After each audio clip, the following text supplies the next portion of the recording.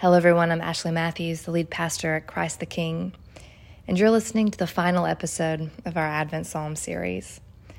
There are just 3 days left before Christmas now. Yesterday was December 21st, the winter solstice, the first official day of winter, and the day of the year with the least amount of sunlight. Or said differently, I guess, it's the day with the longest night, which seems appropriate because it's literally -3 degrees today in Arkansas. It's just as we're heading into the final days of this Advent season. It's now the darkness before the dawn, I guess, as they say.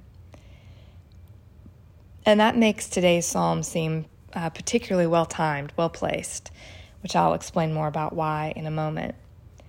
The assigned psalm is Psalm 123. We're going to read, and then we'll reflect and pray together.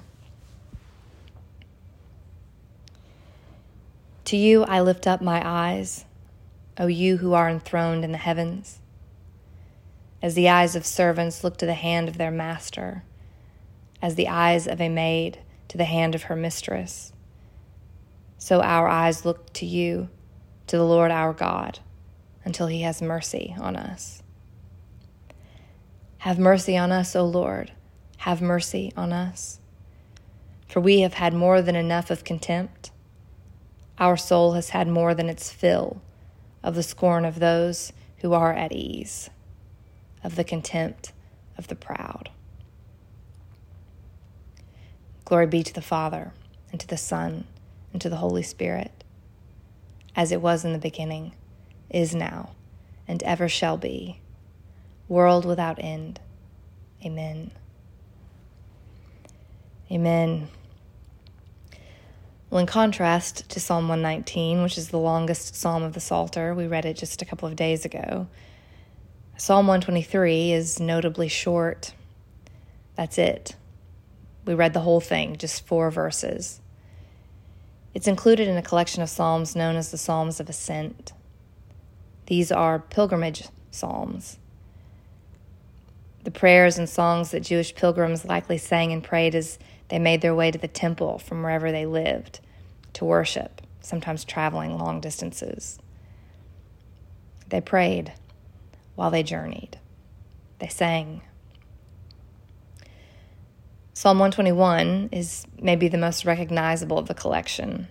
It begins, I lift my eyes to the hills. Where does my help come from?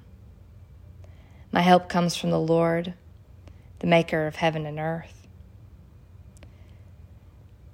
Similarly, Psalm 123 begins, I lift up my eyes to you. These are prayers being prayed while on a journey. When we're traveling a long distance on foot, maybe hiking, it's a habit to watch our feet.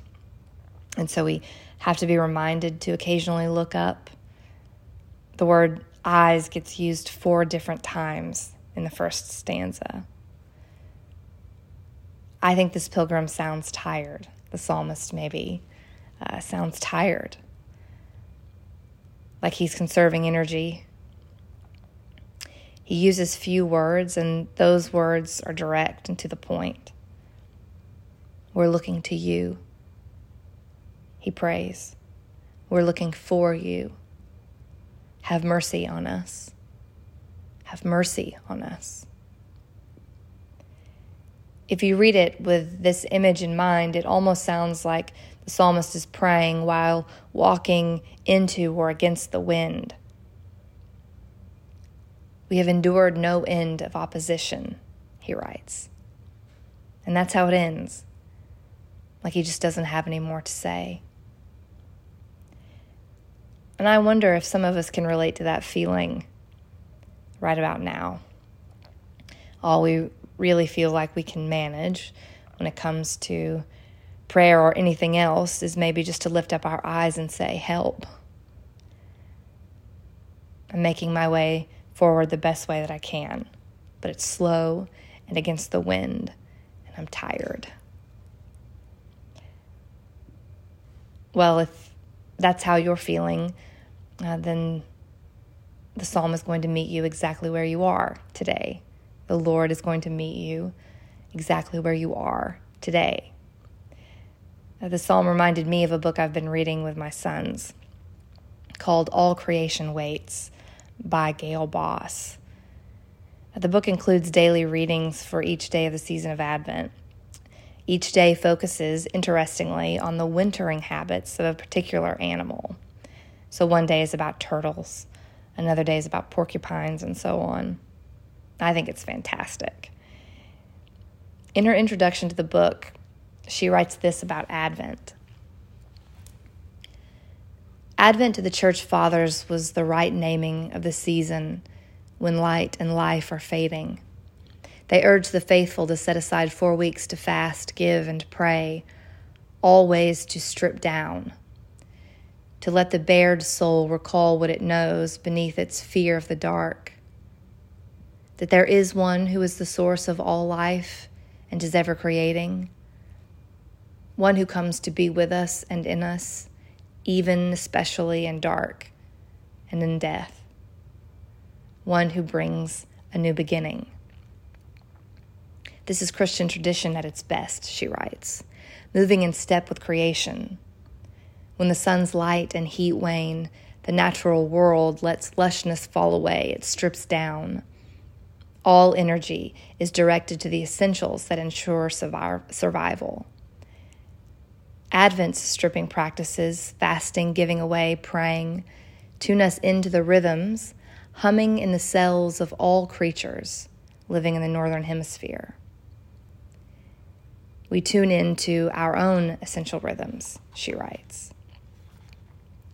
When the primal fear of the dark, of an end, begins to slide over us, like it does in winter, animals unselfconsciously and forthrightly offer unfearful responses. They take in the threat of dark and cold, and they adapt in many amazing and ingenious ways. They shape themselves to life as it's given. All of them enact heart and soul realities for us. Each in its way says, the dark is not an end, but a door. This is the way a new beginning comes. The dark is not an end, but a door. I love it. Indeed. The day that she devotes to the painted turtle is one of my favorites. She writes about how there comes a point every fall when the turtle knows that it's time to dive deep to the bottom of the pond and bury itself in the mud.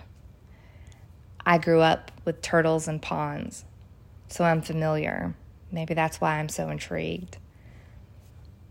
I never connected the turtles to Advent, though. But the only way for the turtle to survive the winter is to dive deep into the dark, into the cold of the water, and then bury itself in the mud, where it won't breathe for 6 months. And apparently, not breathing for 6 months isn't especially comfortable or easy. It's not a long nap. It's a battle between conflicting instincts to escape the cold and breathe, find immediate relief, or do the opposite, to be very still and learn to trust, which is, of course, what the turtle ultimately does. Rhythms humming in their cells, she writes.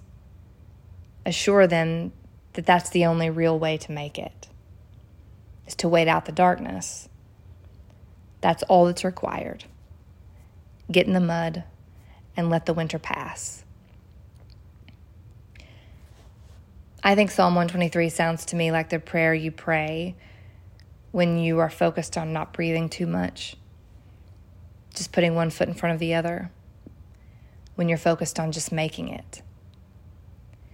So if that's you right now at this point in the Advent journey, I think there's an invitation here to just lift up your eyes and be reminded that God doesn't need anything from you. He's not asking for anything, but rather heeds the energy that will help you put one foot in front of the other. He's the gracious voice that says to me, to the turtle, it's time to get into the mud. Let me cover you. He's the voice, the rhythm, humming in our cells, as she puts it. This last leg of the Advent journey isn't the time to gird up our loins and sprint across the finish line.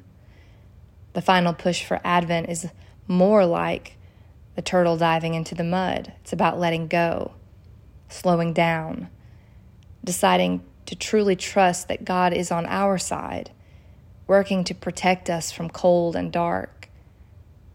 He wants to help us make it through. I lift my eyes to you, the psalmist writes. That's the energy he has, and it's all that's needed. So like the psalmist, we're going to keep it short today, and we're going to pray. And I would invite you to first take a moment to consider where you're experiencing, or you feel like you're experiencing, your own kind of opposition right now. In what way do you feel like you might be pushing against the wind? Let's take a few moments just to try to name it. We'll pause.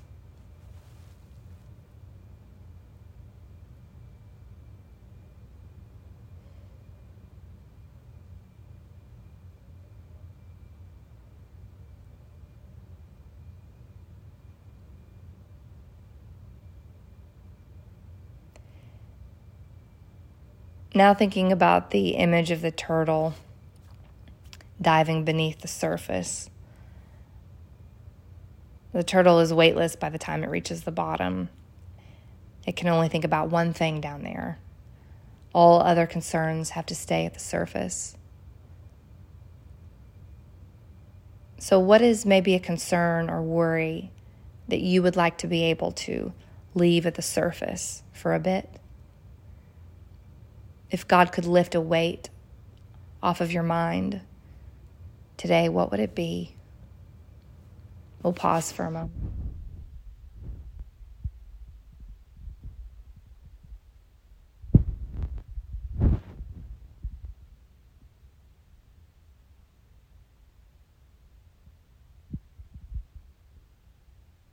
Lord, we lift our eyes to you.